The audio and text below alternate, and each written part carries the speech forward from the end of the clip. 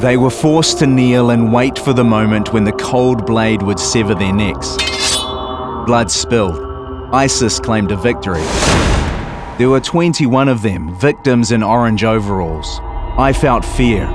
The video that shows ISIS killing 21 Coptic Christians is entitled "A Message Signed in Blood for the Nation of the Cross."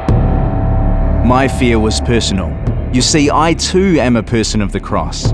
I follow the man called Jesus who died on a cross, and I would call myself a Christian. In this instance, ISIS was sending a message to people like me.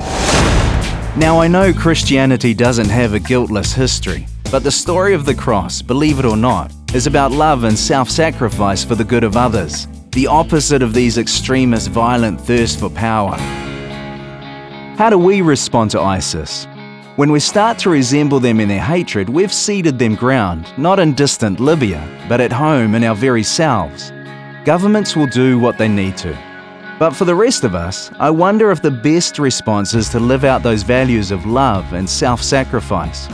These 21 died for following a man who said, "Love your enemies and pray for those who persecute you." I'm on my knees praying, and I hope I'm not the only one. I'm Reverend Frank Ritchie.